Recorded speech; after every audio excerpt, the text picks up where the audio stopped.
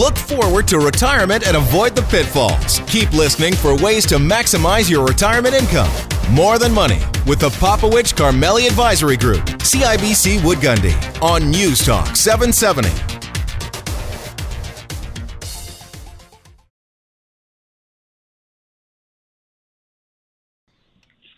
Welcome back. You're here with Dave and Faisal on News Talk 770 and More Than Money. Did a segment last week, Faisal, on marijuana. Yeah. So it's become an interesting topic and a contentious topic in a lot of respects, from the medical aspects to the recreational aspects to the investment aspects of this, right? Man, did we get some emails back for this. It was very interesting. There was a bunch of viewers who had their comments about that segment, so it was a good thing that we did it because it is bringing different sides of the issues up. One of the key themes of those emails that we got was the safety behind product, right? And a whole bunch of stuff. So, we got to talk to an expert and a doctor who knows his stuff here. So, Dr. George, welcome to the show. Good morning. Okay, my friend, let's start with the number one question we got. How safe is marijuana? Yeah, this is a completely non-loaded question. I mean, I think I'll probably start off by saying I think most adults that have occasional use find it pleasurable and really don't experience any substantial problems. And so your question of safety probably is rooted in the fact that adolescents and young adults are the ones that are central in this discussions because people are worried about their long-term outcomes. And safety is a tough one. I'll start off by some facts that are true. In the 70s and 80s, the average THC concentration was about 3%. And as we go into legislation and sort of mass product and the rollouts that have happened in south of the border and us, the average concentration is now 15%. And you can get resins that are up to 75%. So I think the listener needs to understand the concentration has dramatically changed. So all the stuff that they read about on the internet or they do searches, you have to understand that those long-term studies are really based on lower THC levels. Mm-hmm. And I can't really answer yet the safety of these new higher concentrated, potent THC that we're about to see. That's very interesting. And the THC, Dr. George, just to be clear, that's the ingredient that gives you that psychoactive or the pleasurable effect that people get out of it. There's also the what is it, the CBD, the cannabidiol versus the cannabinol. Yeah, right. Yeah. Maybe you can just help us understand a little bit about the difference there. I mean, that's right. So the THC that everybody knows about, the cannabinol, the NOL, mm-hmm. is the one that gives you that psychotropic, pleasurable feeling that when people smoke, that they go for.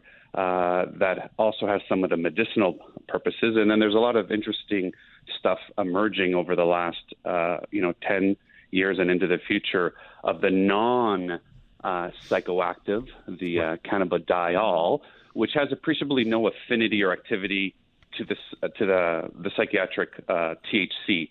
And that's showing a lot of interesting things in animal models, and people are doing a lot of research. So they both can have medicinal purposes, but one has sort of the quote-unquote high psychotropic effects that give you the cognitive disassociations that people have versus the non. Yeah, I think that's an important distinction to make for sure. Now, one of the questions, Faisal, that we had was about the addictiveness and the impairing. How does it impair you, and how addictive? So let me jump in there, actually, Dave, because there are cases and people using marijuana for medical purposes, either for chronic pain or whatever the other concerns may be. One of the issues are you're going to have less pain, or you'll be able to help with your tumors for cancer and so forth, but you're going to get addicted to this drug. What are your thoughts behind that, Dr. George? I think that's going to really give us an idea of where this industry and this whole concept of medical marijuana is moving towards.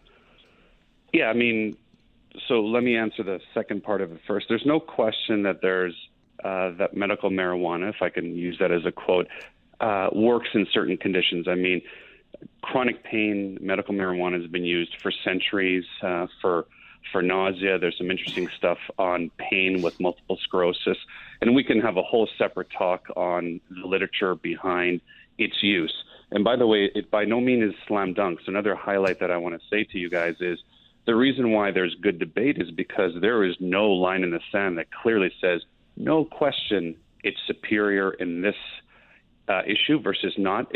I'm talking about the weight of evidence. So to talk about addiction, I think one of the things that I can be fairly confident in sort of reading and talking to my colleagues, that there's no question addiction happens. You cannot put a young brain and give them something that affects their neurochemistry that it's not going to be addictive. Nicotine, alcohol, other drugs being other things, but it's a small percentage. So, the literature kind of quotes, 9 to 10% of regular users have, by definition, an addiction, meaning they have withdrawal symptoms from it. And that number tends to go up the more that you use and the earlier that you use. And so if you start as an adolescent, sort of 10 to 12, and that addiction number goes up. So there seems to be a signal that the earlier you use it, the more vulnerable and susceptible you're going to be to becoming addicted. And that could be the same thing for prescription drugs. Correct. So this is the same kind of an issue, is it not? No, absolutely. And, addiction is so complicated because it's the individual, it's concomitant psychiatric stressors, relationships you have with your friends and your parents, other medical comorbidities. Like, addiction is such a complicated thing. It's not simple to understand addiction. So, why does this person smoke crack cocaine and get addicted after one, and then one person never gets addicted after they've experimented in their youth? I don't know the answer to that because it's too complicated, and I suspect it is the same reason marijuana has a low level of addiction of 9 to 10% for chronic early users. Now, you've indicated, Dr. George, that the earlier you start, the worse the problem. So let's fast forward. So, the medical use of this, just around pain as an example, with all the opioid problems we've heard about, if we make the argument that we replace some of that opioid use with medical marijuana, what about the addiction factors for people that are 60 and 70 using this? Is it change now that you've got a mature brain and you're perhaps older in life and you haven't used it for your whole life? Yeah, excellent question. We don't know the answer to that. I mean, in preparation for this, I started doing a little bit of research where, in the 90s and early 2000s, they started to do longitudinal studies where they found people, that have been using for 20, 25 years, and they started testing them. And there's no question that those people had, memory issues, their socioeconomic class was different, their IQ, their job. There's lots of things that were not as good in that cohort than people that never used. Again, much lower THCs than people that started young. So to answer your question, I don't know because we don't have the studies on much higher THC levels starting in mature non-plastic brains of youth going forward. I will tell you that I have seen way worse opioid alcohol issues than I've ever seen in marijuana, but I also tend to see sicker patients in my practice. And again, highlighting, I think, that's a jaundiced view. There are probably many people that will have good outcomes. Right. Sure. So with all the conversation, and we'll focus on medical marijuana, why is this not being used as an alternative within the medical professions across the board? Because it's always, in my experience and anecdotally speaking, it would be, you've got a problem, here's a prescription drug, and we'll see you at your next visit. Why don't doctors kind of weigh out the options of using an alternative like medical marijuana for whatever medical marijuana can help with?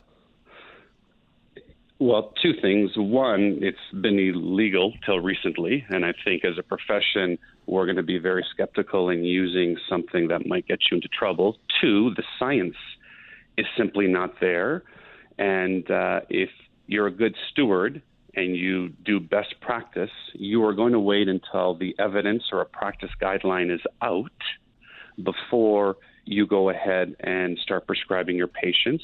And then 3, it actually has been used for a very long time in healthcare to various degrees of success, and the literature is emerging. So I think people should be reticent and just slow to pick up something that we hope will work.